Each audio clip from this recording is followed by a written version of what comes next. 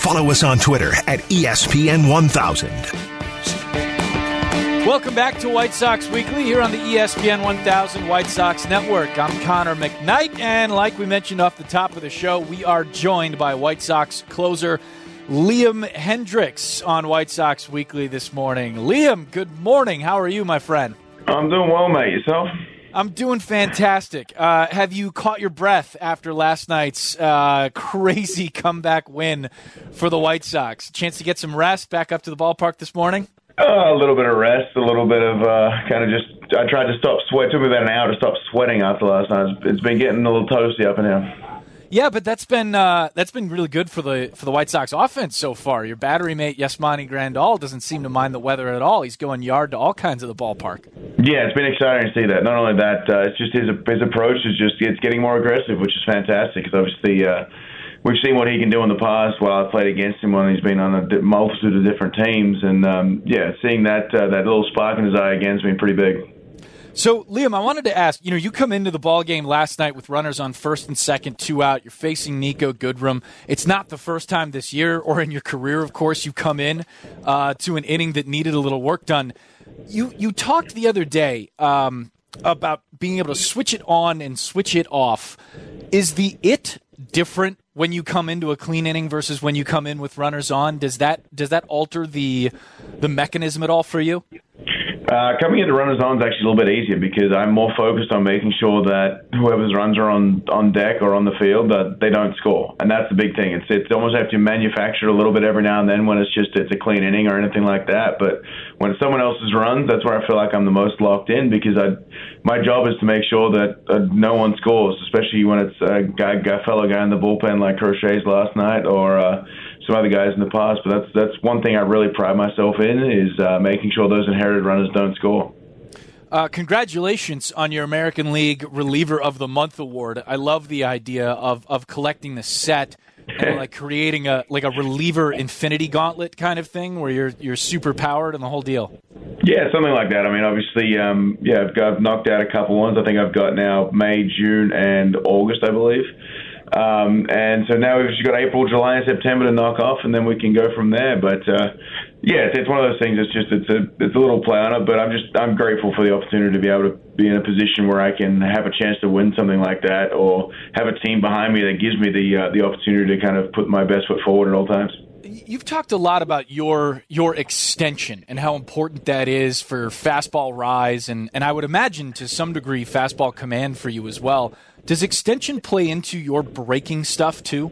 Without a doubt. Obviously, the closer your release is to the plate, the less it's just closer to the plate, so the reaction time for the hit is less. But with breaking balls specifically, it's theoretically the ball breaks at a certain point no matter where you release the ball. But for me, if I release it later, that break tends to be a little bit later, and all of a sudden they don't have as much kind of awareness of when the ball is going to move before they have to start swinging the bat. But yeah, it helps everything play up because you're a little bit closer, everything gets on the hitter a little bit more, and you look at like perceived velocity and stuff like that. The closer you are to the plate, the more perceived velocity or the more velocity that it crosses the home plate with is still there, because I think generally like a 98 mile per hour fastball usually crosses the plate anywhere from 88 to 89 miles an hour. So the closer you get to that, the less chance it has to slow down. I love the idea and the way you've talked about getting, kind of behind the baseball and not, quote unquote, trying to throw as hard as you can, but instead trying to reach as far as you can. Why does that make so much of a difference for, not just you, but a lot of relievers and a lot of people throwing? I'm wondering if you can kind of talk to that from our, I know a lot of guys playing high school baseball listen into the show and are looking to kind of develop some way in that kind of realm. Yeah, I mean, velocity is all well and good, but you see, the countless amount of people that I've seen that have thrown upper 90s or anything like that and not been able to get anywhere because, one, they don't hide the ball well, and two, they've got nothing else to go along with it. So velocity doesn't mean anything if you have nothing else going along with it. The one thing that I do relatively well, and hopefully it continues, knock on wood, is I tend to be a little bit slower through my delivery, and then it kind of explodes out. So you're mixing in those two different timing mechanisms. So you're a little slower, and then all of a sudden it's a quick arm and it's quick through the zone. But For me, it's just extension is one of those things where it's like you always know, like, and every pitcher knows there's those times where you're just trying to throw a strike. It's a 3-0, 3-1 count. You're just trying to make sure there's something in the zone, and that velo tends to be the same. And all of a sudden, it's like, oh, well, I don't actually have to go as hard as I can at all times to get it. Knowing that and having that kind of in the back of your mind a little bit, it makes that just a little bit easier just to kind of focus on the things you need to focus on. But my big thing is always extension and making sure that the spin efficiency is close enough to perfect that I can kind of get that right on the fastball. Because even the other night, like the game I came in with a 3-run lead against the Tigers, my spin efficiency wasn't great, so there's something always to work on. I had a clean inning-ish, with a wild pitch strikeout, but yeah, it was a clean-ish inning, and but there's always something to work on, making sure that I can get that next outing to be a little bit better, a little bit more efficient, a little bit cleaner. White Sox closer Liam Hendriks is our guest here on White Sox Weekly. I'm Connor McKnight. Hey, Liam, I heard you talking about the whole Legos Star Wars thing the other day, and I had to ask, were you a Star Wars guy that got into Legos, a Legos guy that got into Star Wars? Is it not quite that linear? Where's the interest lie there? Yeah, it's a little bit befuddled at the start, but I definitely was more of a Star Wars movie guy through my adolescence. I played with Legos as a kid, like every kid does, but more of a Star Wars guy through my adolescence, and then with their kind of reinvention with some of the newer movies, and then with Lego joining the force and getting that. I've got the Millennium Falcon that's in the back. I need to build, but that won't be one I do at the field because that's 7,500 pieces. So I don't think my lock is quite big enough to build that one. It's not. No, I've built Grogu. I've got a Darth Vader bust. I've got Boba Fett, a Stormship Trooper. I've got some things in the works. I've got that the R2-D2 that came out not too long ago to get done. And yeah, it's just I love my Star Wars. I love my fantasy. Anything to do with space fights and gun battles and all that sort of stuff, I'm all in on. And it's just kind of it piqued my interest as a kid. My dad and I used to watch them all the time, to the point where when I went back, it was one of the movies came out, so it was just I took my dad out to the movies, and we got in Australia it's called Gold Class, where you have reclining seats. They bring food and drinks to you. It was just we make a day out of it. So I'm a huge Star Wars fan myself, and I grew up with Legos and the whole thing. Actually, during the pandemic, I built one of the the 1,300 piece Star Destroyer. The one that has the top that kind of lifts off. I don't know if you've seen it. So does that mean that you, as a kid, were you reading comics, reading the expanded universe books and stuff, or mostly keeping it to movies? Where were you at? As a kid, it was more movies. Since I've moved into my kind of teenage and adult years, I've read some of the Star Wars books and stuff like that. But it's and don't get me wrong, I love the books, but it's just it's something different. The movie hits different. But then you get certain ones, like I've read all of the Harry Potters, all of the Hunger Games, all of the Shadow and Bone series that's just come out on Netflix. There's been a bunch of series that I've read that have far blown out the way the movies were, but for whatever reason, I don't know if I saw the movies first as a kid and then just ran with it that way, but those movies just are a little bit different than the books. I never got into the comic books or the graphic novels, unfortunately. I would have loved that, but I think that would have just been more time consuming, and my wife would have hated me just a little bit more. Favorite Star Wars film?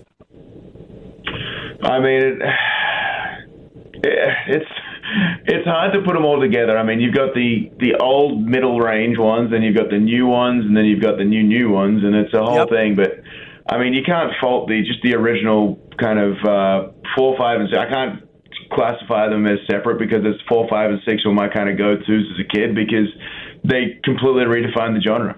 Of course they did. I'm an Empire guy myself, and you're not going to get anybody to tell me that anyone's made a better Star Wars film than Empire Strikes Back. No, you put the bar too high too early. How? How did I? It was right there. They did it. It's their fault. Well, that's what I'm saying. They put the bar too high too early. It's hard. It's that's why it's you can't just have bust on the scene with a great rookie season. You need to give it a couple years and then you do it. And then it's a little bit more lasting. Let's see. I think that's the plan. I don't know how interested you are in the Star Wars spin-off shows, but I'll watch them. I'll spend the time doing it. It's kind of like it's kind of like scoreboard watching early on in a baseball season, right? It's like a thing that you do knowing it won't matter now, but will matter later, I guess. I don't know if that makes sense, but that's kind of no, I completely understand. Like, obviously, I've watched I haven't quite finished The Mandalorian because I try and watch it with my wife, and we've had differing schedules with the way the season's gone so far, but I've been watching The Mandalorian. I've done a lot of the Clone Wars animated series. I've done a lot of those things where it's like I'm getting back into it that way. But to be honest, when I'm at the hotel room or anything like that, I try not to watch too much TV. I try to kind of focus on whether it's reading or building things or whether I'm using my steering wheel and playing Formula One. It's you just try and find ways to keep busy, but I try and stay off as much because I like to watch TV with my wife. We have certain shows we watch together, and I don't want to be that guy that's just going to be like, oh yeah, we started it together, but now I'm in season 6 when we were in season 3 before I went on the road trip.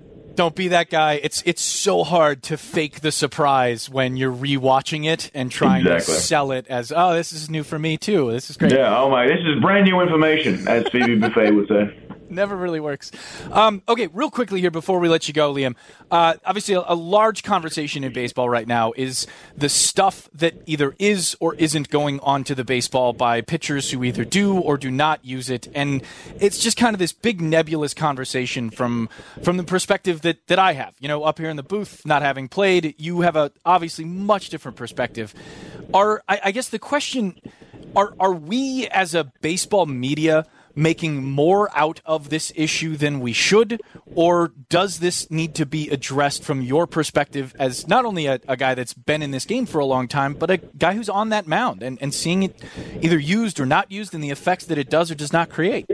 Yeah, I mean, it's a rampant issue throughout the league. It's something that has gone on for decades, not just recently, but recently it's gotten to a little bit more of a scientific level where people are now using certain devices, whether it be a Rapsodo, whether it be a TrackMan, whether it be something like that, to be able to kind of track the differences and put that out there. And I am all for policing it more and doing whatever they need to do, because at the end of the day, we want to try and level the playing field, because this is going to benefit everyone in the long run. Yeah, it's going to affect some pitches now, but it's going to be great in the long run, because all of a sudden that offense is going to come back a little bit. That fan base is going to be not so wavering and not using this as an excuse. And then all of a sudden, when pitchers start getting ahead of it again, then we have the bragging rights of like, well, you complained so much last time we took it away, and now look, we're still doing it. Now maybe it's on you guys, maybe it's on the hitters, maybe it's a different approach. It's not.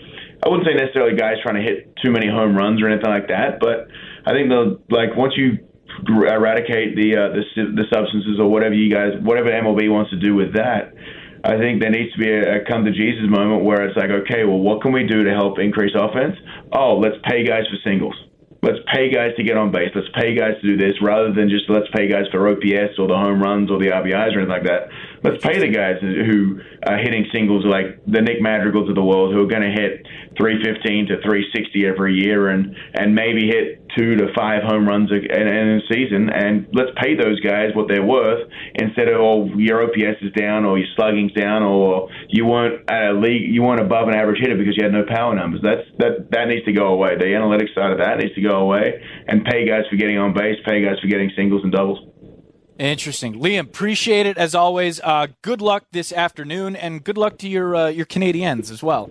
No, we're up 2-0, so hopefully we can knock it out. My prediction was Canadiens in 5, so let's hope that holds true. Best of luck, man. Thanks so much for coming on. No, I appreciate it, guys. Thanks for having me. Liam Hendriks, White Sox closer, Lego aficionado, Star Wars, Jethead, I guess, and so am I can say it, so it's a loving thing.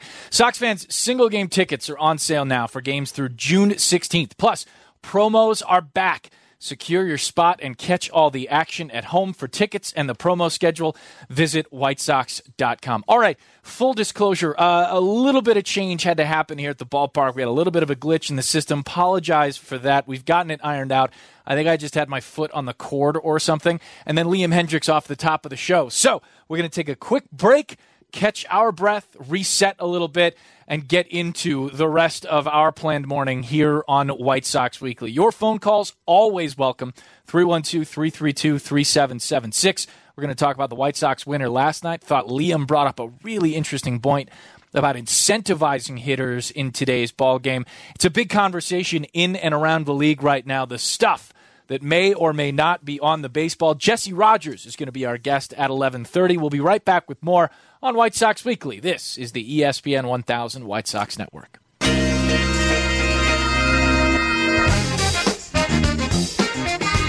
Welcome back to White Sox Weekly here on the ESPN 1000 White Sox Network. I'm Connor McKnight. Liam Hendriks was our guest just earlier this morning. In case you missed the interview and you want to go back and listen to it, you can download the ESPN Chicago app. All of our White Sox Weekly shows are filed there on the app. You can listen live. It's an awesome app because you turn it on and it works. A lot of these other radio apps, you turn it on, you have to hit 95 buttons to get to the live station and everything like that. This one you just kind of turn on and it starts playing. It works that way. Anyway, you can find all the old shows as well, the ESPN Chicago app. A little bit of a weird start to the show for us this morning. Not weird, welcome, but just different. Liam Hendriks wanted to get an interview knocked out to start the show. He's a closer. But today he led off White Sox Weekly. So we got to get back in order just a little bit. Here's the plan for the morning. I want to get into something that Liam mentioned just toward the end of that interview about the state of baseball a little bit. A big conversation in and around the league is the foreign substance conversation. It's been going on for a while now, but in recent reporting, and we'll talk to Jesse Rogers about this of ESPN at 11:30, there have been, I guess, stepped-up procedures by Major League Baseball about taking some of these foreign substances out of play, banning them, studying them, and perhaps even penalizing players who may use that substance. There's a lot to get into there. We'll talk to Jesse about it at 11:30, but I thought Liam offered some interesting conversation about what the offense may need to look like, too. Obviously, a huge White Sox winner last night, a comeback win after a little bit of a cough up, but some good baseball, too, from the Tigers on the other side of the equation. White Sox with a walk-off. Yermin Mercedes drills an inside pitch into left to win the ball game. He's on an 0 for 25, but he comes up with the game winner.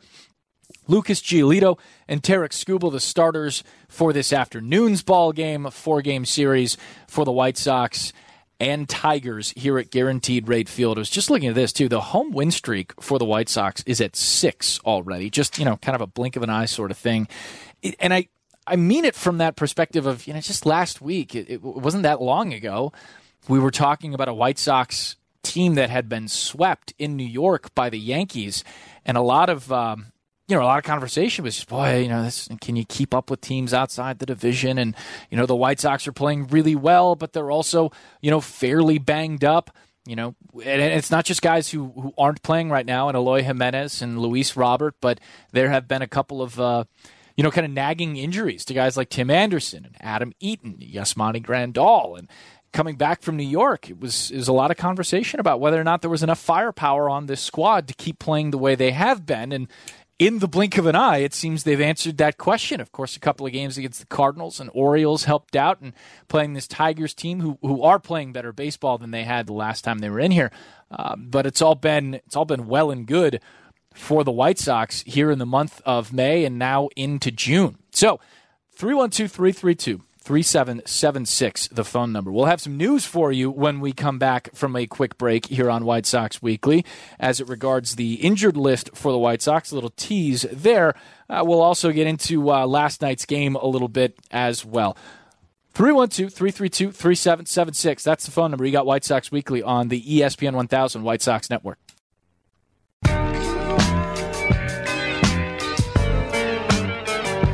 The 1-0, Mercedes slides into left, base hit, and the White Sox win it. Moncada scores, and they chase down Mercedes after he rounds first base.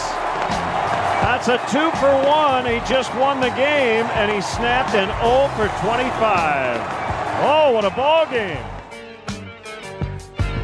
What a ball game indeed. White Sox win it. They beat the Tigers last night 9-8. 9 times they have scored. Once in the bottom of the ninth, it was a walk-off winner from the bat of Yermin Mercedes. This is White Sox Weekly here on the ESPN 1000 White Sox Network. I'm Connor McKnight. Just got done talking with Liam Hendriks at the start of the show. We'll talk to Jesse Rogers at 11:30. Lots going on in baseball, some national headlines. We'll talk White Sox, too, of course. But last night's winner was pretty wild. A 1-0 count on Yermin Mercedes in that final at-bat of the night, and still he takes a pitch that's off the plate because that's kind of Yermin. That's what he does. Even when he's cooking, he's able to hit pitches that are off the plate a little bit, and that has been part of his struggles as well, swinging at stuff off the plate. But great to see Yermin whip one in the left and get the White Sox a win. They are now 35-22. I want to take some phone calls this morning. We'll talk a little bit more White Sox up until the start of our pregame show at 12:30. We're going to do all that in just 10 seconds from now. We just got to pause it real quick here for our stations to identify themselves. So a little bit of news here this morning, and it's good news for the White Sox.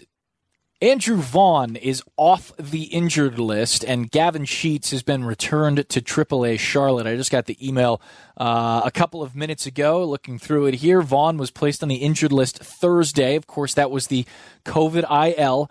Vaughn was asymptomatic. I don't have any more details on necessarily how he was feeling or when those test results turned from positive to negative, but we'll keep you posted on that as we learn a little bit more. End of the story is Vaughn is back, and Sheets has been sent back down to AAA Charlotte. He did not appear in a game with the White Sox, unfortunately, although it did sound like Tony La Russa was, if he needed to stay, Sheets that is, on the roster a little while. It sounded like maybe he could get into a game on Sunday, tomorrow. But that opportunity has gone by the wayside, and it'll have to be Gavin Sheets' second stint in the big leagues for him to get into some action. I saw he did have some family here just the other night, so that was kind of fun to see.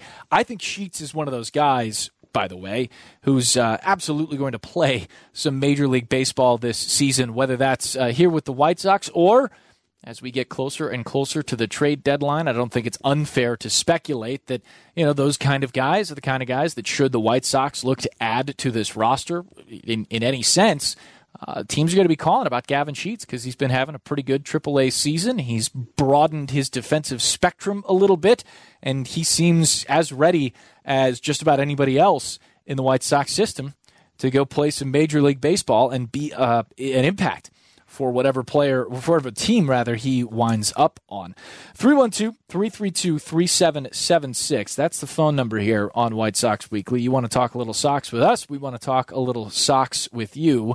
Yasmani Grandal, though, I think has been a focus of conversation for a little while. And I think it's fair. I think it's completely and understandably fair. And the conversation has gone one of, 6, 8, 10, 12 ways, whether it's wanting to know a little bit more about his defense and how he sets up, how he's changed that catching stance and why the catcher's interferences are there versus why he leads the league in on-base percentage and walks despite the fact that his batting average is so low. I mean, how does a guy who doesn't present a whole lot of threat walk as much as he does? It's been a wild season for Yasmani Grandal to start.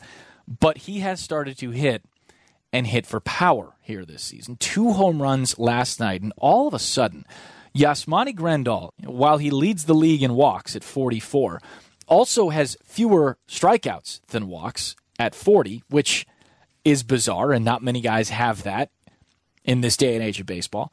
He has 9 home runs and 21 driven in. He has an OPS plus, which, if you're not familiar with the OPS plus, more or less it's a number that tries to boil down an offensive player's production and contributions and adjust it to the ballparks that he's playing in.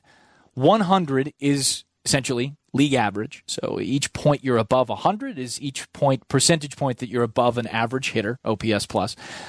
Yasmani Grandal at 136 is producing much better than an average major leaguer. And that's despite the fact that his numbers look, I don't know what other way to say this, wonky. I mean, they're just weird.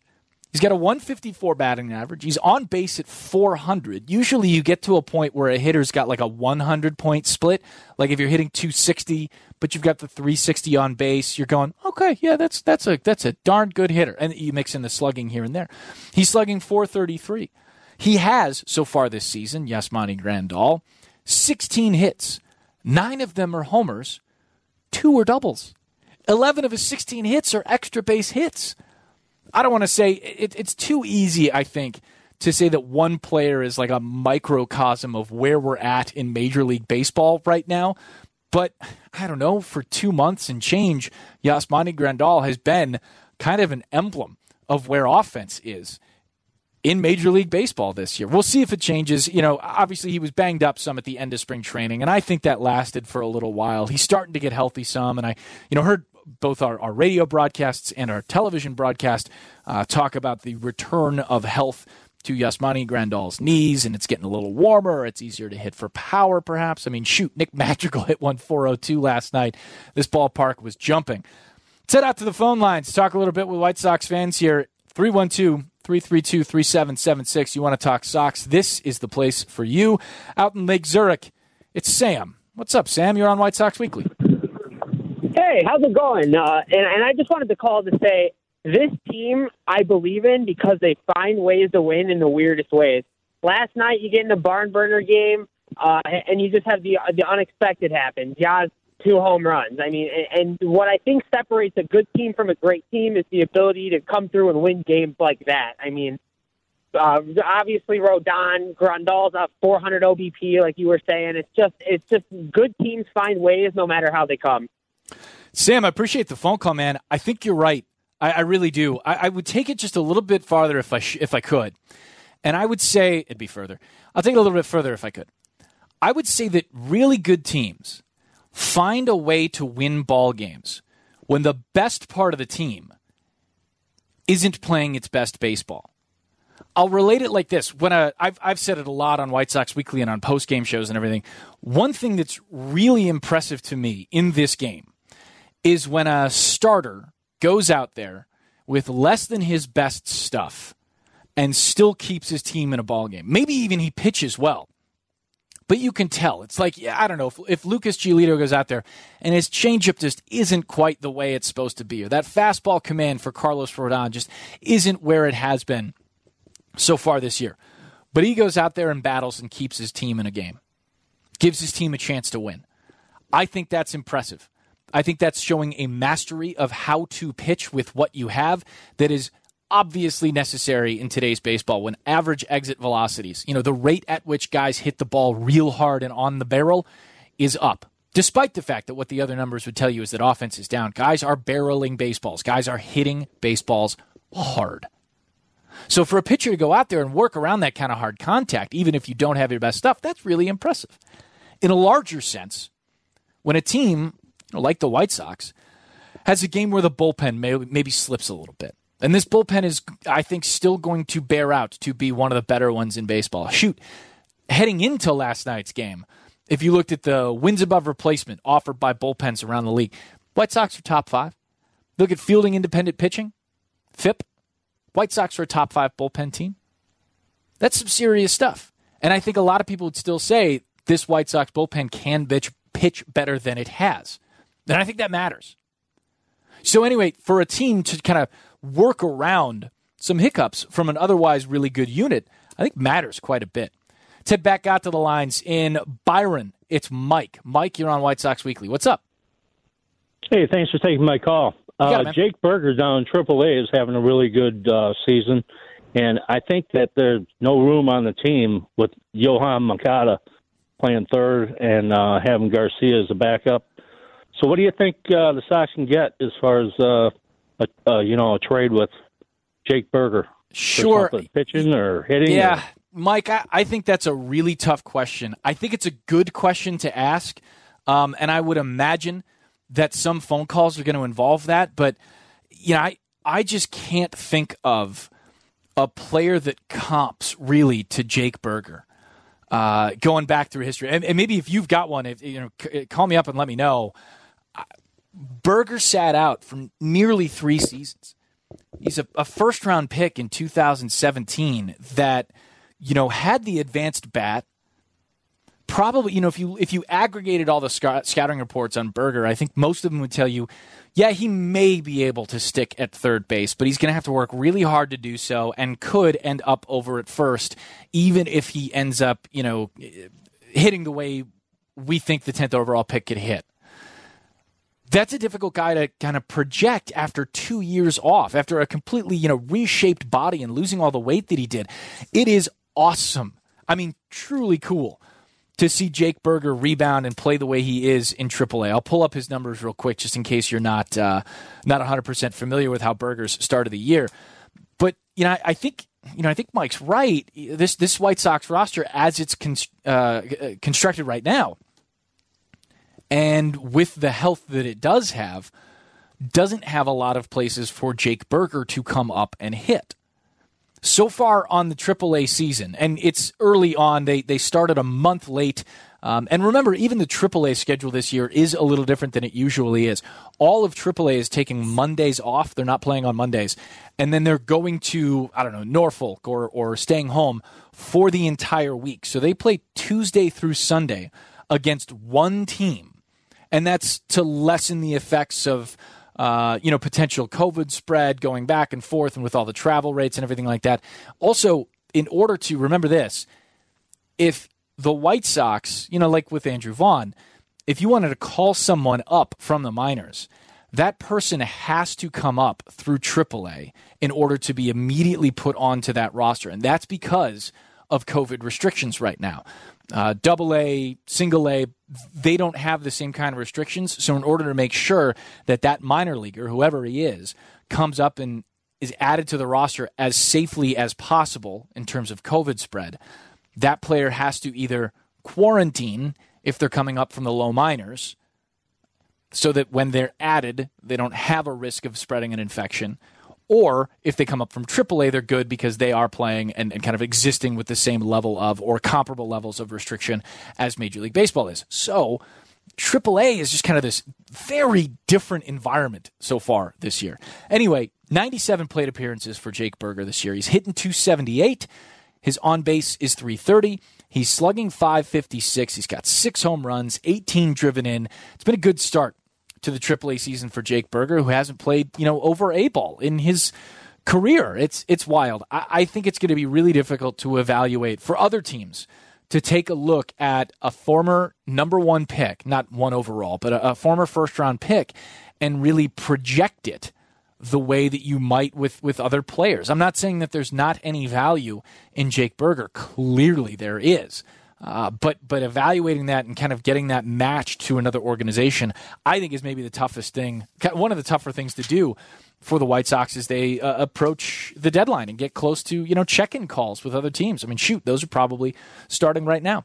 312-332-3776. That's the phone number here on White Sox Weekly. A reminder that you can join us on June 9th and 10th as the White Sox take on the Toronto Blue Jays. The first 10,000 fans at each game will receive a White Sox tote bag presented by the MLB Network. Single game tickets are on sale now. Get yours at whitesox.com. Got a little more White Sox news this morning. It concerns the pitching rotation. All good stuff. No worries. That's why we're teasing it. We'll tell you what it is when we come back. This is the ESPN 1000 White Sox Network.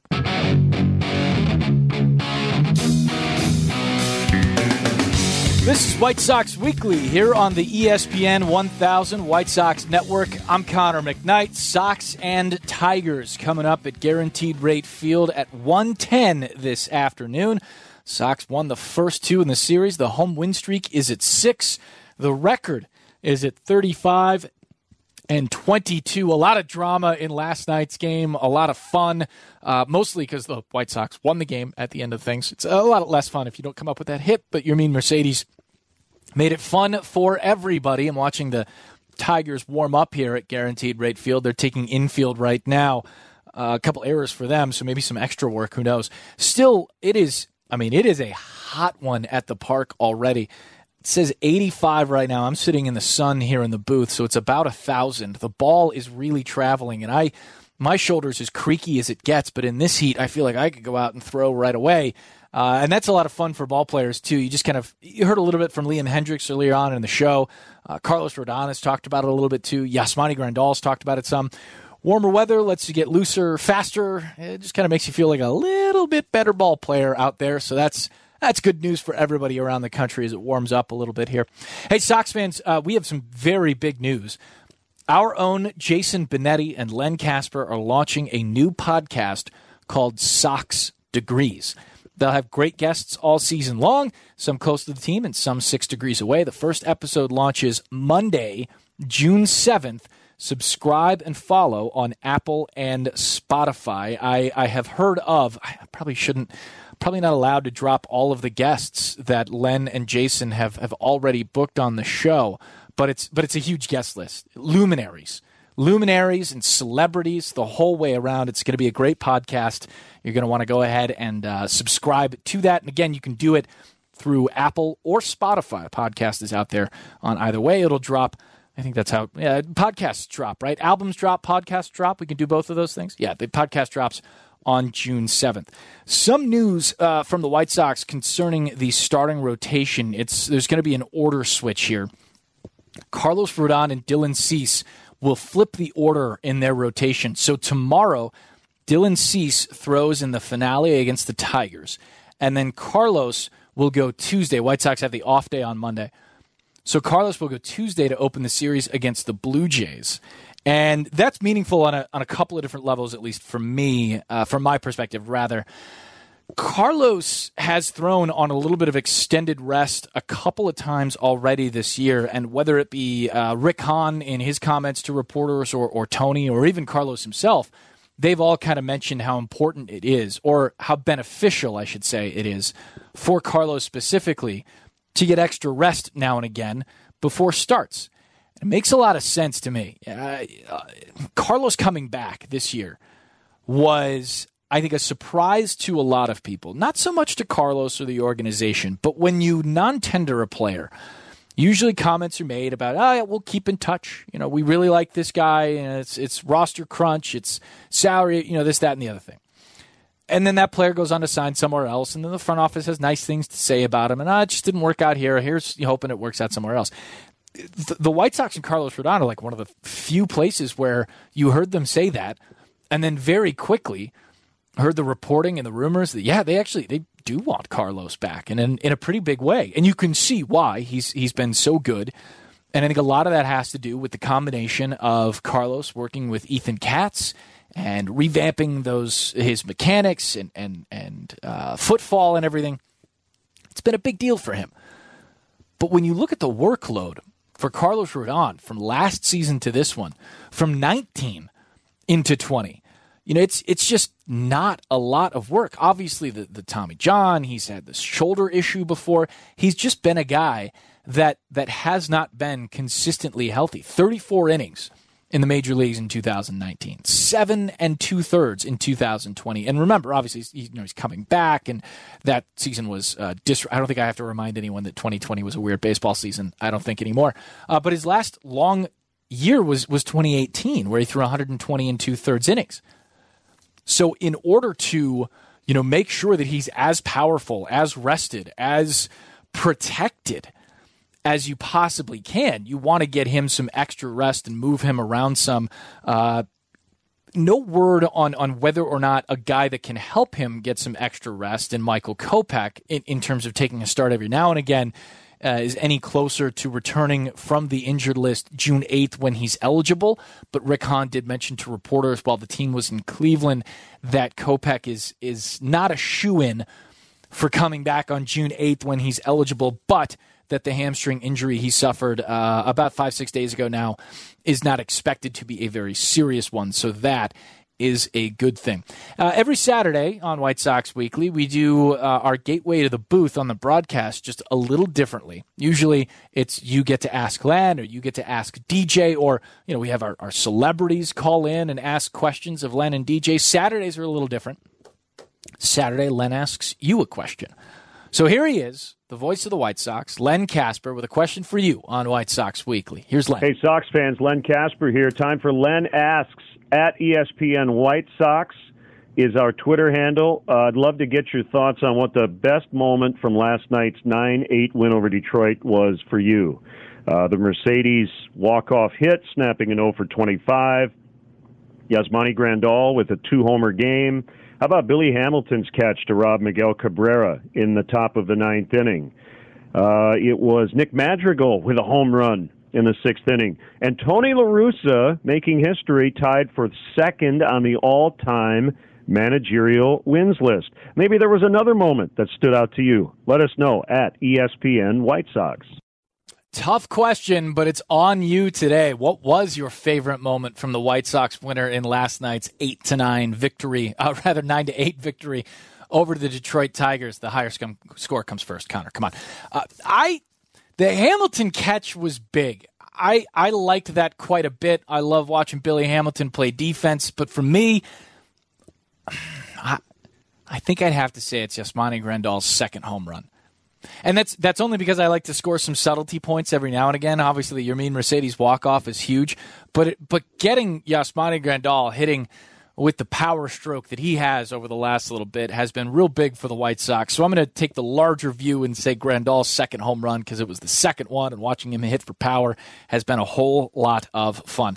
Big conversation in baseball has been the foreign substance that may or may not be on the ball from many or not so many pitchers in baseball. We'll get the latest from a guy who knows. Jesse Rogers of ESPN is going to join us to talk a whole bunch of topics throughout the league and a lot more White Sox when we come back. Don't go anywhere. Jesse Rogers is our next guest on White Sox Weekly. This is the ESPN 1000 White Sox Network.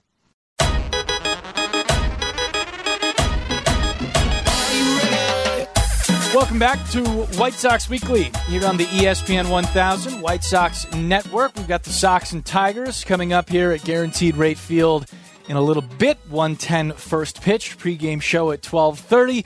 Jesse Rogers of ESPN is our guest here at 11:30 on the show. Jesse covers the White Sox, he covers the Cubs, covers the entire baseball league for ESPN.com, and there's been a big story making the rounds over the last couple of days. Jesse, appreciate a couple of minutes of chat with you, my friend. Always a pleasure to catch up. Good morning, Connor. Yeah, it should be another exciting day at the ballpark. I mean, the weather is just, perfect for the hitters. You saw that last night. I assume that's going to continue today and tomorrow. Yeah, looks like it's going to play like a bandbox, this whole Guaranteed Rate Field. It does that when it gets over 90. You have mentioned, speaking of over 90, the velocity in baseball has ticked up. The spin rates have ticked up, and now the big conversation and writing reporters have really honed in on foreign substances in the game and where baseball as an entity wants to be and wants to, potentially make disciplinary actions about this. What can you tell us about the latest of where Major League Baseball is at with foreign substances on the baseball? Yeah, they're ready to act. They gathered their data throughout the first half and over the last couple of years, really, and they are ready to act. Now, it's a difficult, line to walk here. They're talking to umpires and figuring out exactly the best way. I mean, umpires are going to be caught in the middle of this thing, it sounds like. They're going to be the people that are going to have to act on this. They're coming up with the penalties and the system, to get to that point where a guy gets thrown out and possibly suspended. They're working with the union. So details are not, hammered out just yet, but they're going to be very soon. And I know that's going on right now. I spoke with a couple umpires that are in the negotiations and just trying to figure out exactly, what kind of authority they're going to have and what it's going to take to act on that, right? I mean, there's so many different scenarios. I mean, the obvious ones are the stuff that's on a guy's cap, right? The less obvious ones are when it's in his glove or somewhere else that you can't see. I'm expecting very clean caps moving forward, but I don't think for a second it's going to curb everything until we see some guys get busted, potentially suspended. So they're sort of working out the details now, but it's definitely coming. I don't know if that's within days or a week or, the All-Star break, but it's definitely coming as soon as the union, the umpires, and the league kind of sign off on exactly how this thing's going to go down. So what is it then that needs to be done procedurally? Because I in a lot of instances, baseball can make unilaterally some changes to the process. In a lot of other cases, like you mentioned, the union, the players' union or the umpires' union needs to be on board with some of these things. Is this one where Rob Manfred can act on his own, or does this need to have consensus? Well, at least it needs consensus with the umpires, right? I mean, Manfred can't go out there and, eject players. So they've got to get the umpires on board exactly how this is going to be policed. Now, I was told the union's involved as well. They always like to do things collectively, right? You don't want to act unilaterally. Remember, half the union is in favor of coming down on these guys. The other half doesn't care so much, meaning hitters versus pitchers. So at the end of the day, I think it's Manfred's call, obviously with the umpires involved. But I do believe that some of this has to be negotiated with the union when you're talking about suspensions that weren't already part of the routine, everyday routine of games, right? This is going to be something new, suspending a guy for 10 games or 20 games. I think at that point, the union has to be involved. Talking with Jesse Rogers of ESPN.com here on the White Sox Weekly Show. This is the ESPN 1000 White Sox Network. I'm Connor McKnight. Jesse, do you expect there to be restrictions on a guy's routine when he climbs onto the mound? Like we'll see guys like go to the glove in the same particular way, or wipe their leg on their pants in the same way, or grab their wrist in the same particular way every single time. And some of that is nervous tick, some of it is habit, some of it, has been over the years stuff that shouldn't be on the baseball. Are we down to that level? No, I don't think so. It's the last thing they want to do. Liam Hendriks mentioned this. He goes to his hair or whatever often, or his hat, and he doesn't want to have to not do that. He says it's just a habit thing. He's not cheating or anything like that. So there's many players that have those kind of habits. I think the key is if they do that, and then the umpire sees the ball do something funny, or more likely, is able to see the ball and it's sticky and all that stuff, that's when they'll act. So they need a reason to curb someone's habit. And if that reason is the ball is sticky after the guy goes to it, or they actually see something, on his pant leg when he goes to it, or on his sleeve, that's when they'll act. But just the act of doing something like that, no, I don't think they're going to say you can't do that, because that's insane if the guy's not doing anything wrong. But they're going to be very watchful when he does do something that, like a tick or whatever you're talking about, and they're going to check him out as much as they can, and then check out the ball as much as they can as well. So if you're clean, you're going to be fine. If you're not, they're going to be on you at some point. So do you remember when the ball, I forget who the Cardinals were playing, but the ball skips in front of home plate and Yadi Molina goes to block it, and the ball literally sticks to his chest protector, and he can't find it.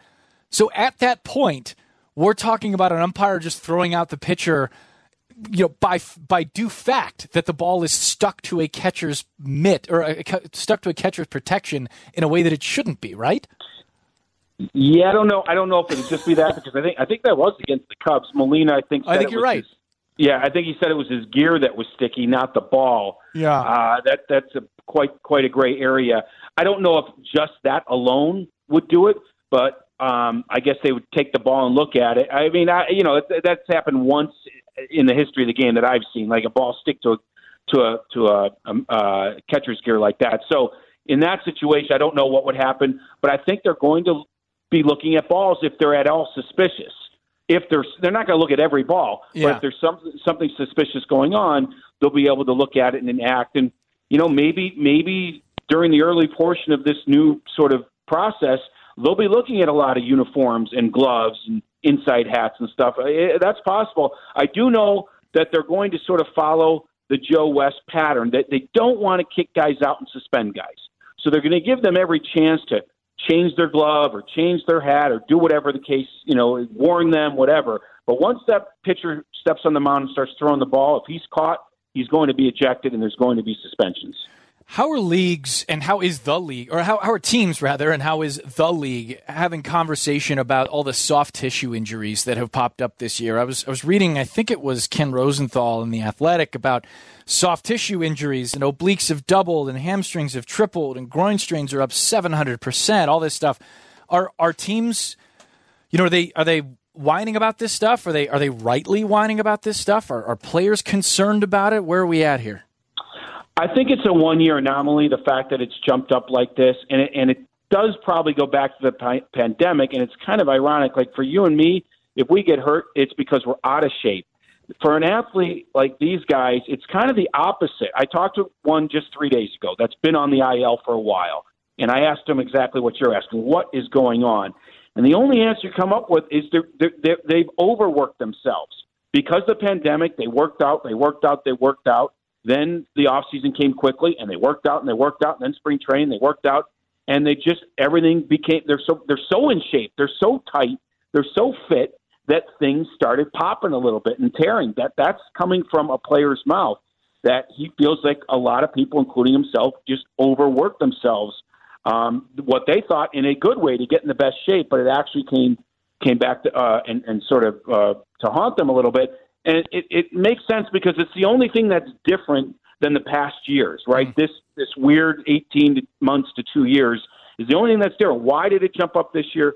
Well, the shortened season and so much workout time is how this player put it to me. We could go back to the other pandemic in 1918, but I think comparing those ball players who were literally farming to these guys wouldn't probably give us a lot of data sets. Yeah, a lot of beer drinking back then, I think, is how they got in shape. So much. Where are we at with trade deadline stuff? I assume, Jesse, when you talk to your sources, we're getting close to those check-in phone calls that are always so much fun from one team to another. Is there anything, is the hot stove getting cranked up here? Where is the setting for the stove right now? A little bit more time, but it's getting there. The check-ins are what's happening really is the internal conversations are picking up first and foremost. Then the check-ins will pick up later this month and then really heat up in July. So it's the internal stuff. And for the White Sox, I think it's kind of obvious. You can never not have enough pitching. Let's start with that. Even though if the playoffs started today, I really like the White Sox pitching staff. But there's a couple bullpen arms with some higher ERAs. We saw that, pop up last night a little bit. I would be shocked. Any contender basically is looking for a little bit more bullpen help. The good news is the Sox probably don't need a starter. And there's a lot of teams that are often looking for starters in July.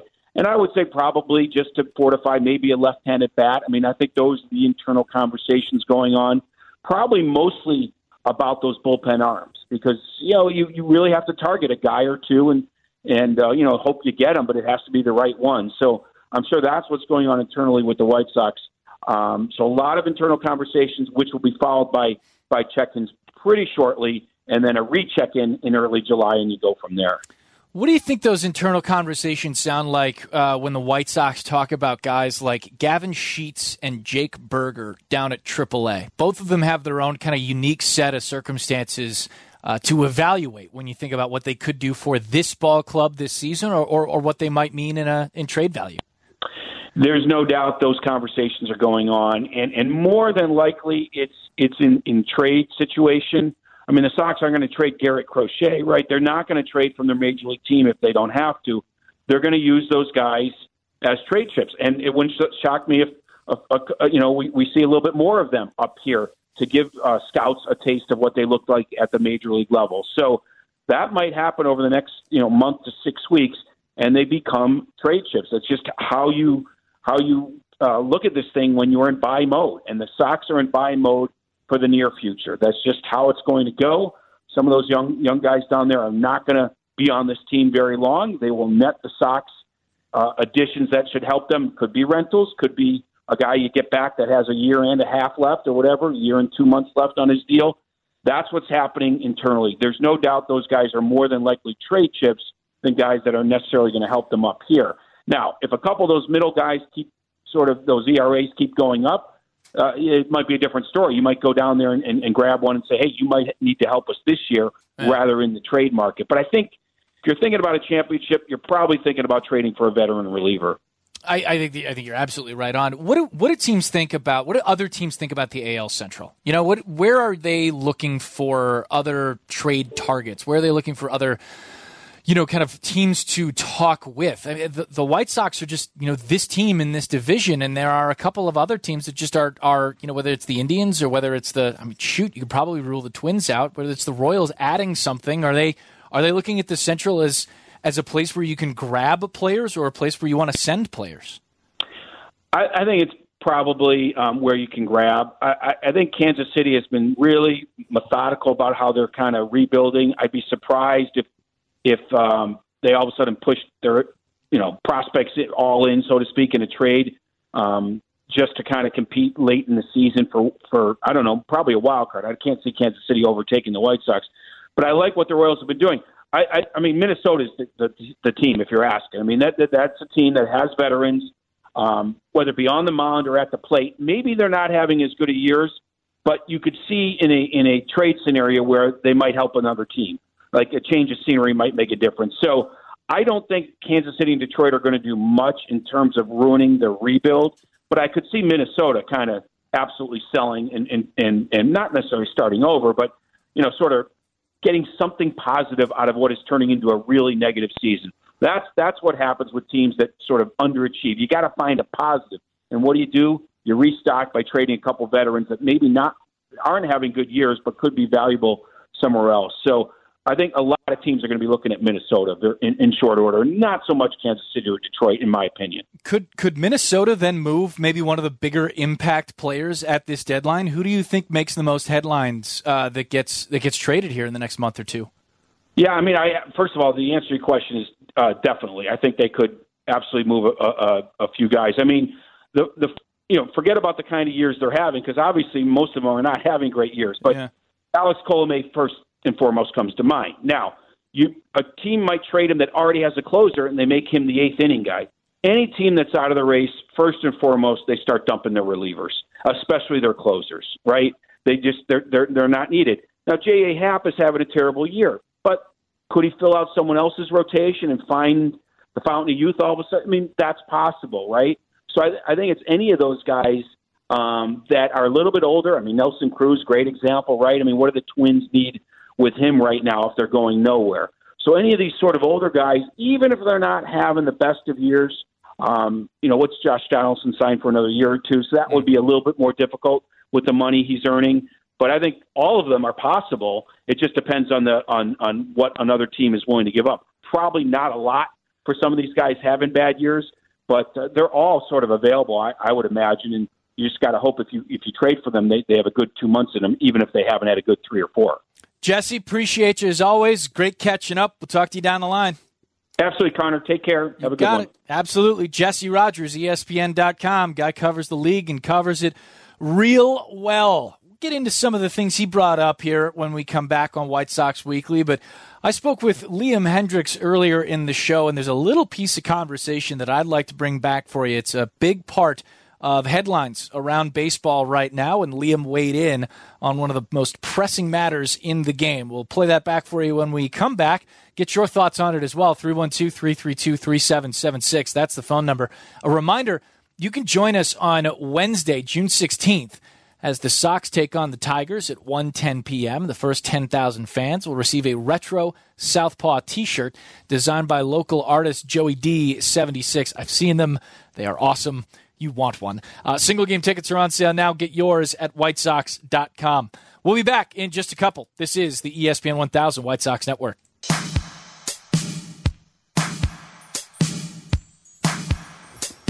White Sox Weekly here on the ESPN 1000 White Sox Network. I'm Connor McKnight. Fans starting to fill in the Guaranteed Rate Field this afternoon for what is going to be, I promise you, a hot ball game. I think the action will be there as well. Has been so far with this White Sox and Tigers series. An exciting walk-off win for the Sox last night. Yermin Mercedes snapping an 0 for 25 and coming through in a big way. It is well over, well, I shouldn't say well over, but it's over 90 degrees. It's certainly well over 90 degrees in the booth. Bacon like a toasted cheeser up here. It is, it's quite a bit. Lucas Giolito is going to get the start for the White Sox. Tarek Skubal goes for the Detroit Tigers. Bleachers and Brews is back this season. It's a White Sox promotion where you get 1 ticket and 2 beers starting at $25. You must be 21 and over with a valid ID, of course. Bleachers and Brews is presented by Budweiser. To purchase tickets, visit whitesox.com/brew. Just got done talking with Jesse Rogers of ESPN.com. We talked a lot about the big headline in baseball right now, league-wide, is the use of foreign substances on the baseball, and whether that, or how much, rather, it affects the stuff that pitchers are able to work to hitters, just how unhittable pitchers can be at times. I mean, you see the GIFs all over the place on Twitter and elsewhere, Instagram and whatnot, where, whether it's Pitching Ninja or anybody else, showing you the overlays and all the stuff that drops and falls and slices and curves. I mean, my goodness, it's a miracle that anybody gets a hit these days. I very much agree with the Effectively Wild podcast in that regard. It is really amazing when guys get hits because the stuff that's coming out of pitchers' hands is ridiculous. Not to say that everybody's doing it, but it is. Well, take a listen. I talked with Liam Hendriks earlier on in the show, And I asked him about the foreign substance issue and just how big a problem it is in baseball, or isn't. I was asking, is it bad? Is it not bad? Here's Liam Hendriks and how he responded earlier this morning.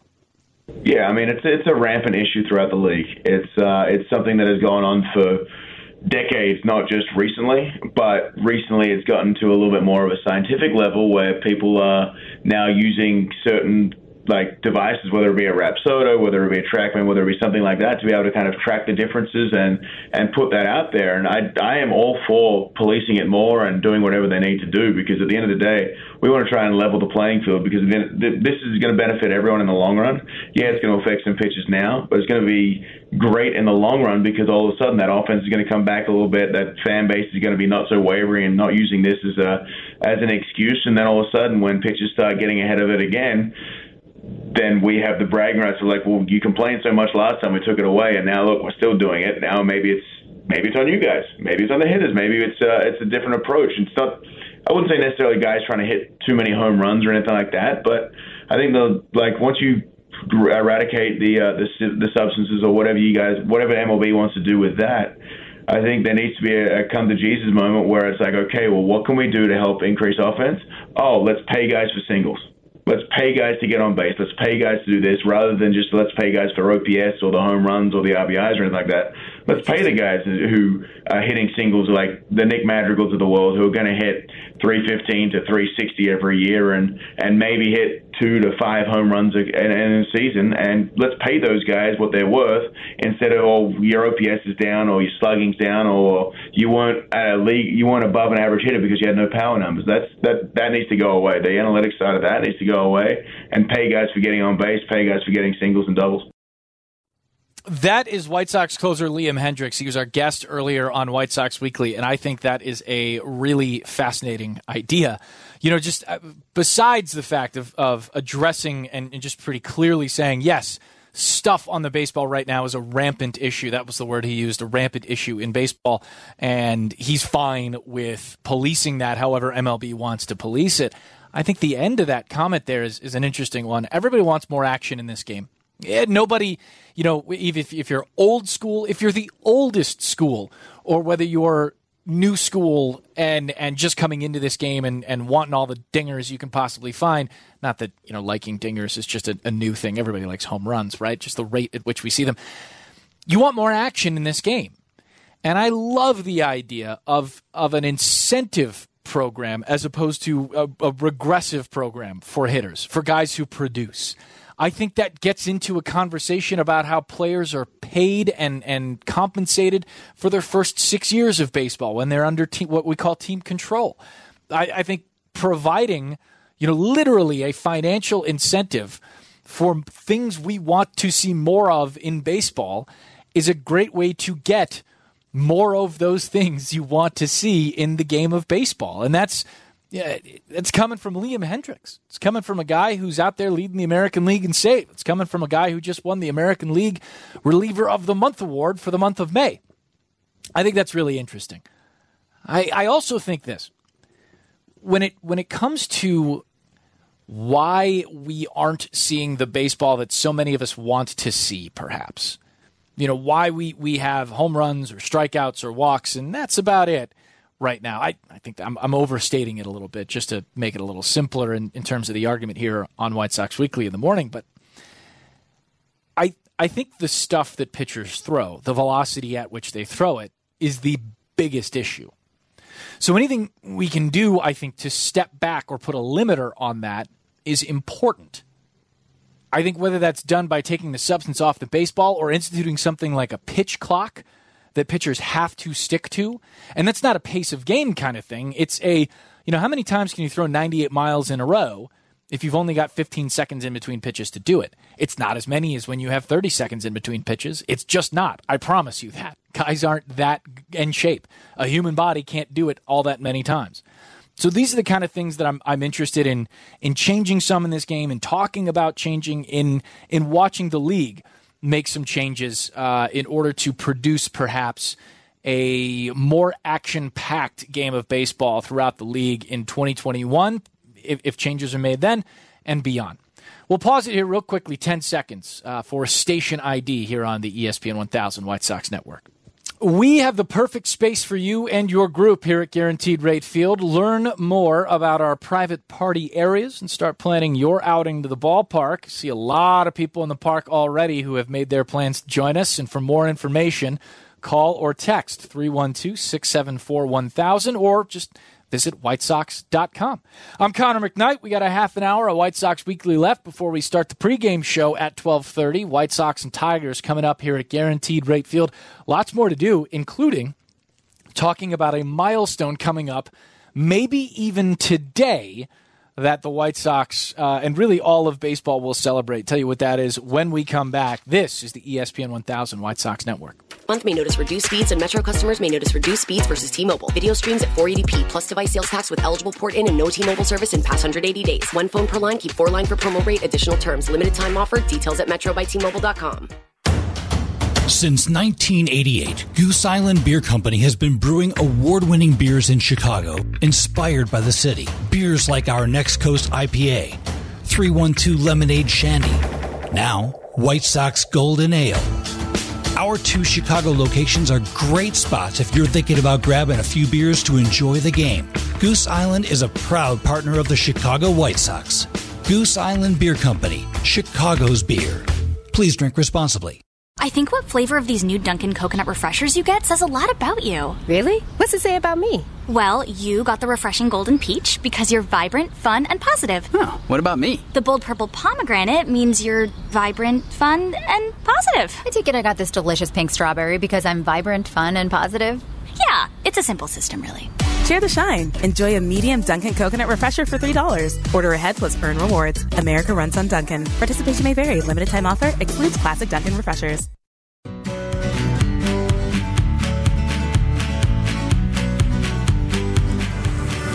Welcome back to White Sox Weekly here on the ESPN 1000 White Sox Network. I'm Connor McKnight. It is a gorgeous day at Guaranteed Rate Field. A couple of clouds passing overhead. They're the white, fluffy ones that offer just a little bit of relief from the sun directly on top.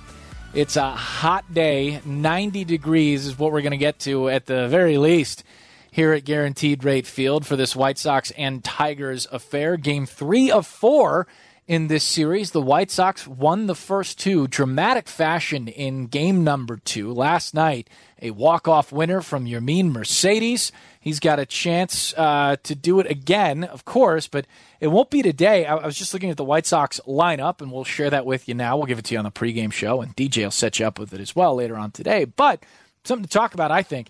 Tim Anderson's going to lead off. He's at short. Nick Madrigal, second base, in the 2 spot. Yoan Moncada hitting third, playing third. Then it's Jose Abreu batting 4 at first base. Yasmani Grandal is going to DH today. He's hitting behind Abreu in the 5 spot. Andrew Vaughn, who we told you a little earlier in the show, has been reinstated from the injured list. Gavin Sheets was returned to AAA Charlotte. Billy Hamilton's in center field. Zach Collins will catch. Danny Mendick is in right. Collins catching Giolito for another turn.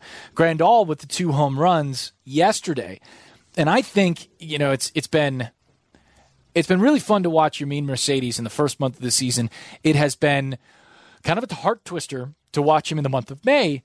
And I think, for a lot of different reasons, we could expect, and a lot of people did expect, Yermin to have to play catch up against pitchers in this league in month 2 of his, first full campaign. His first month was ridiculous. I mean, the kind of month that guys cheat for, I mean, just I don't mean to make too much light of it, but since that's the kind of conversation we're having, like, you look back at steroid era players and they're like, whoa, dude, that's a hell of a month, Yermin.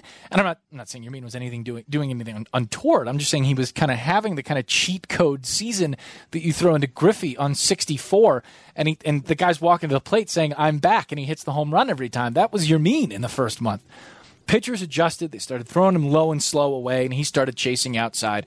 And the 0 for 25 slump was, I think, talked about quite a bit And rightly so. He's the DH. He's in the middle of the lineup, and the White Sox have had so many injuries, and Yermin has been so important in overcoming so many of those bangs and bumps the White Sox outfielders and others have suffered this year.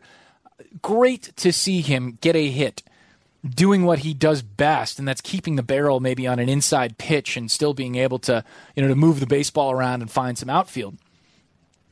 But with the day off today from Yermin, I really like that, Tony La Russa is, and we haven't seen it so much over the last month or so because Yermin's been in that lineup. He's been such a big part of it. I really like when a team has, especially only in the American League, but as many catchers as you do, 3 in total, being aggressive with using one of them. If the matchup is right, if they've been swinging it well, if you've got the kind of catcher that offensively plays, throwing him into the DH spot and improving the offense that way. That's what Tony La Russa has done with the White Sox today. Yasmani Grandal batting 5 behind Jose Abreu and DHing. Zach Collins will catch. I like the way this lineup is constructed today. You've got a big power hitter and Nick Madrigal batting 2. I'm kidding, of course, but the homer last night was a lot of fun to watch. 402 off the bat of Nick Madrigal. I think he's still going to be a singles hitter and a contact guy, but nice to see him get the second home run of his major league career and in a fairly big spot. Every run counted last night as the White Sox won by 1. The next win for the White Sox will be I don't want to say it's a career maker for Tony La Russa because the guy's already in the Hall of Fame. That is, it's quite literally a career made when you're in the Hall of Fame. But Tony La Russa's next win moves him into sole possession of second place all-time managerial wins.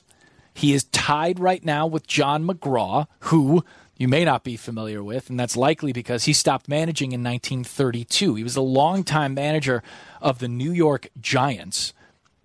Spent the first couple of years with the Baltimore Orioles. His first year managing, John McGraw's first year managing was 1899.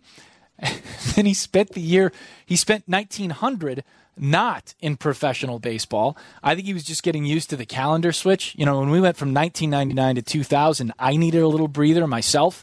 He was just kind of getting used to things.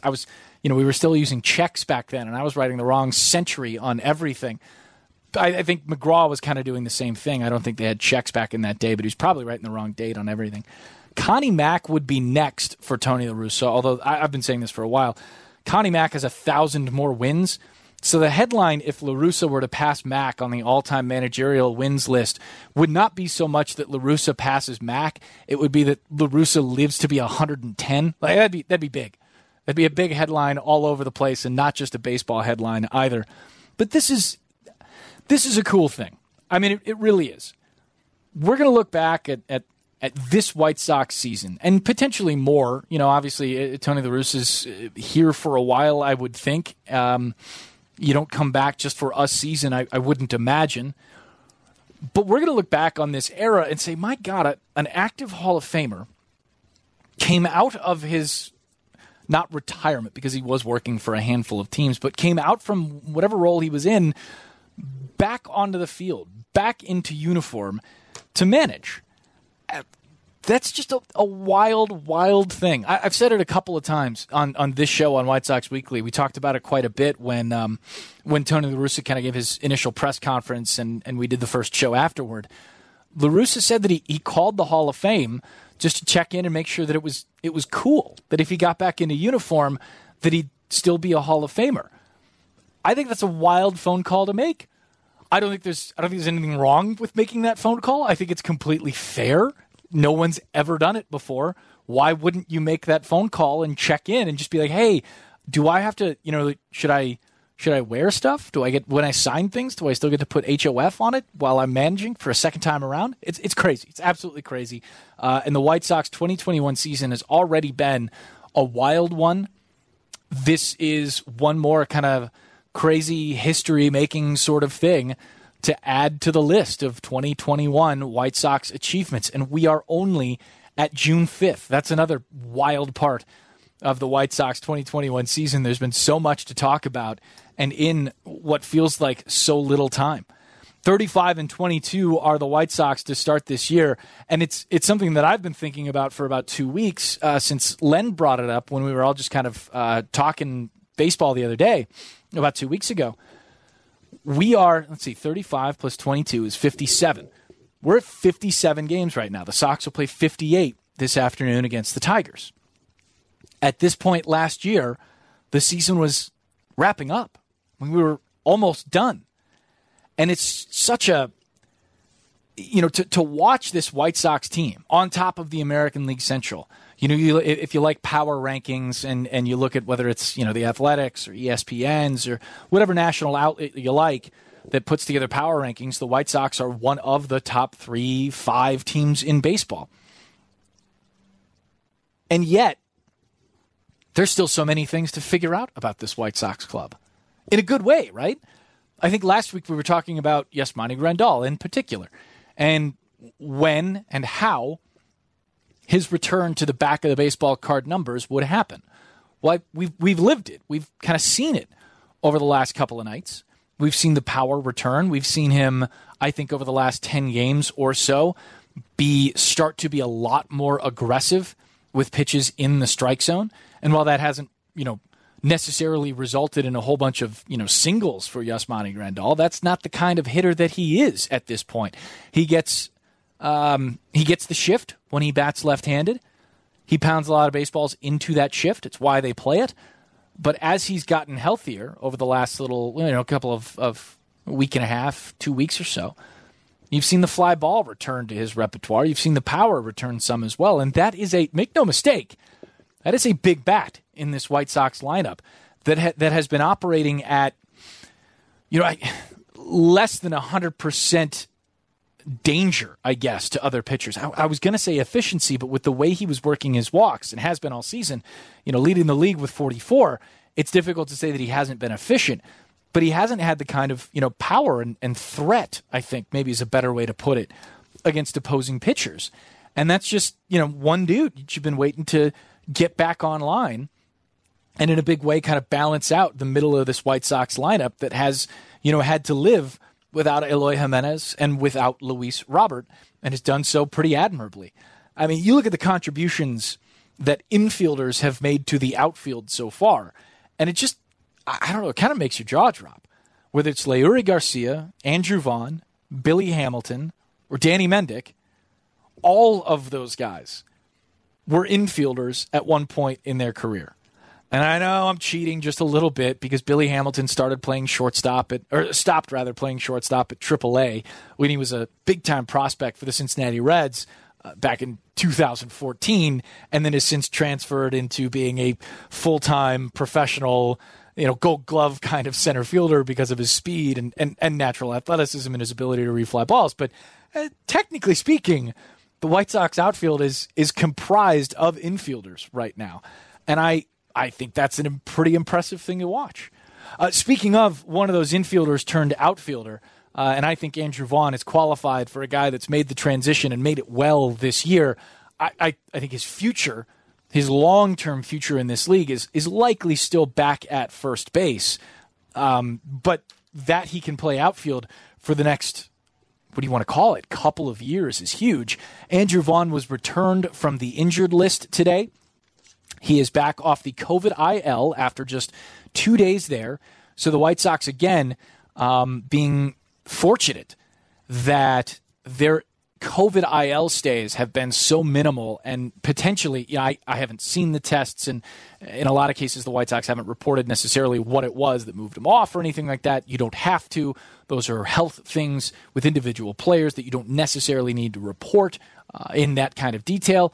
But only a couple of days for Luis Robert when he was on to, then off of the COVID IL, and only a couple of days for Dylan Cease, who was on to and then off of the COVID IL. So that's a really good thing, and I think a sign that baseball teams around the league are able to, number one, and get shots into players and get players and staff vaccinated. That is a crucial thing. All throughout the world, and specifically in baseball. And again, if you're coming to the park here at Guaranteed Rate Field, there are opportunities to get vaccinated if you haven't done so already. So you can look into that. Go to whitesox.com/safety to learn more about that.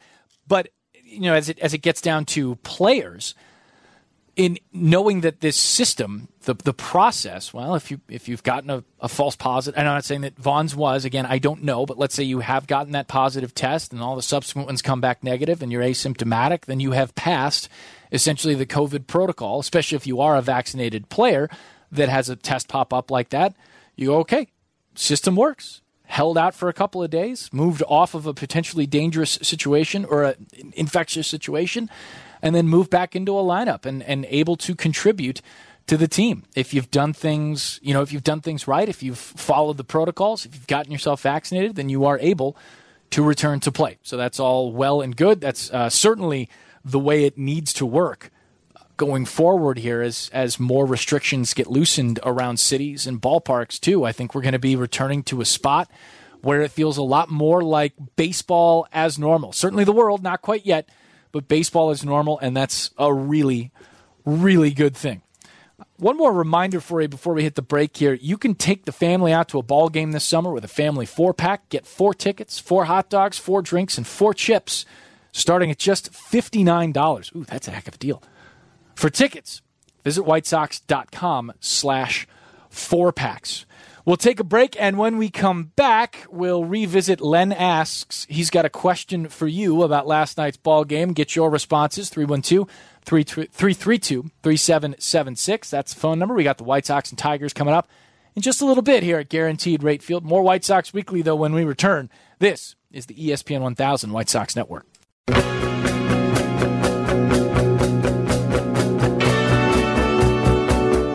Welcome back to White Sox Weekly here on the ESPN 1000 White Sox Network. I'm Connor McKnight. We've got the White Sox and Tigers this afternoon from Guaranteed Rate Field. First pitch in less than an hour, 1:10. We'll get things started between the White Sox and the Tigers.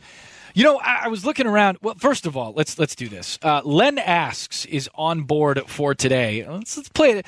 Do a little on-air producing because everybody loves that. Eric Ostrowski is our producer back at the studios, and I didn't tell him that I wanted to do this when we were in break, which is when you're supposed to do it, so I'm telling him now. I feel like the Black and Abdallah show right now.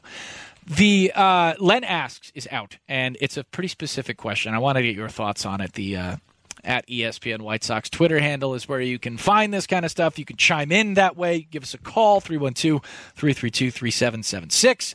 Let's hear it. This is Len Asks for today. His question for you. Hey, Sox fans. Len Casper here. Time for Len Asks at ESPN White Sox is our Twitter handle. I'd love to get your thoughts on what the best moment from last night's 9-8 win over Detroit was for you. The Mercedes walk-off hit, snapping an 0 for 25. Yasmani Grandal with a 2-homer game. How about Billy Hamilton's catch to rob Miguel Cabrera in the top of the 9th inning?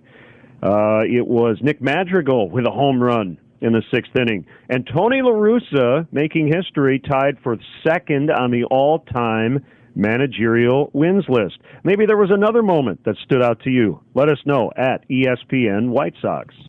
So that's Len Asks for the day. And, I had a couple different thoughts on this one. Here's where I landed on it. It was the Yasmani Grandal home run number 2, and it's because of what it means maybe in a larger sense for the White Sox. We talked a little bit about it in the prior segment, but that bat coming back online, so to speak, and not to say that, I'm a guy that does appreciate the walks. I understand that there have been, some other swing more. It's kind of like a Wade Boggs thing, right? Back in the 80s. Well, you should swing more. Why is Wade leaving so? It's like a Joey Votto thing back in the whole 2010s, right? Oh, you should swing more, drive in more. You got to be more dangerous, that kind of thing. Walks are important, man. And as the White Sox are, up on top of, in a lot of instances or for a lot of days now, the leaderboards in terms of on-base percentage and in the American League in walks with 223, they're the third highest walk total in the American League. Only the Rays and Yankees have walked more, and it's not that many. It's like 4 more walks team-wide for the Yankees and 6 more, 7 more, 8 more walks for the Rays. The league-leading total are the Dodgers at 258 walks. You got to be on base. For my money, an offense that can reproduce that kind of production, night in and night out, work good at bats, it's a tough team to play against. It's a team that generates comeback wins and comeback chances against other teams like this. I mean, listen, this Tigers team it's a rebuilding one, but it is kind of spunky. It's got a guy like Jonathan Schoop who is hitting out of his mind right now. 2 home runs for Schoop last night. It's got a dude in Akil Baddoo who has produced some and is a dangerous bat in a lot of places. Just kind of looking up and down the lineup. They've gotten some good pitching efforts here and there as well, have the Tigers. Miguel Cabrera don't hang a slider to him. I mean, he's not the Miguel Cabrera we used to watch, but shoot, you hang a slider and he's going to punish the thing, or at least can. Nico Goodrum has hit a couple of big home runs against the White Sox already this season. It's not a team you can sleep on. But, and I think this is really important because as the White Sox enter into the June portion of the schedule and into July, they finally get outside of as much divisional play as we saw in the first 2 months and definitely as we saw last season. So there are some measuring stick series that are coming up here. As you approach those series, I'm talking about the road trip to Houston, hosting the Tampa Bay Rays right before that. That's, let's see, what is that, 2 weeks from now? You're going to play Minnesota again, which I know is divisional play, but you want to make sure you keep them down. You got to win games against teams like the Tigers, the Orioles, the Twins, the Pittsburgh Pirates, which you're going to see for 2 games. And you're going to have nights where your guys don't have it all coming out of the bullpen, or you're going to have nights where the starter isn't quite right. And that's where, on good teams, you have other parts of whether it's the offense, whether it's defensively, whether it's your starter has a bad night, your bullpen picks it up. You have to have those other parts pick it up and dominate, truly dominate against lesser teams in this league. Because as we're seeing, kind of this split between the haves and the have-nots as we approach the deadline, keeping as much space between you and the second-place team in this division, whether that be the Kansas City Royals or the Cleveland Indians, and I think it's going to be the Indians for quite some time, but that's just me, is crucial. It's truly crucial because this summer, this June and July stretch starts to wear on players a little bit. It gets hot, and while that's good for initial production, it can wear on guys just a little bit. Those dog days are around the corner, and the White Sox are, a little thin already because of the injuries that they have had to sustain. They've done that well. They've done that remarkably well. But, you got to make sure that you spread the pressure out as best you can, as best as any team can. From week to week and from month to month. The White Sox have been a ton of fun to watch do exactly that, and we'll get to watch them do exactly that again this afternoon as Lucas Giolito gets the start against the Detroit Tigers. That's going to do it for us here on White Sox Weekly. You hear the music, that means it's time to go. We got the pregame show starting in just a couple of minutes. A huge, huge thank you to our guests today, Liam Hendriks and Jesse Rogers of ESPN.com. Head over to the app, the ESPN Chicago app. You can download the podcast if you missed it. Thanks to Ryan McGuire, Eric Ostrowski, and Tyler Aki for getting us on air. Huge thanks to Paul Zarang, as always. Pre-game show's coming up in just a couple. Don't go anywhere. This is the ESPN 1000 White Sox Network.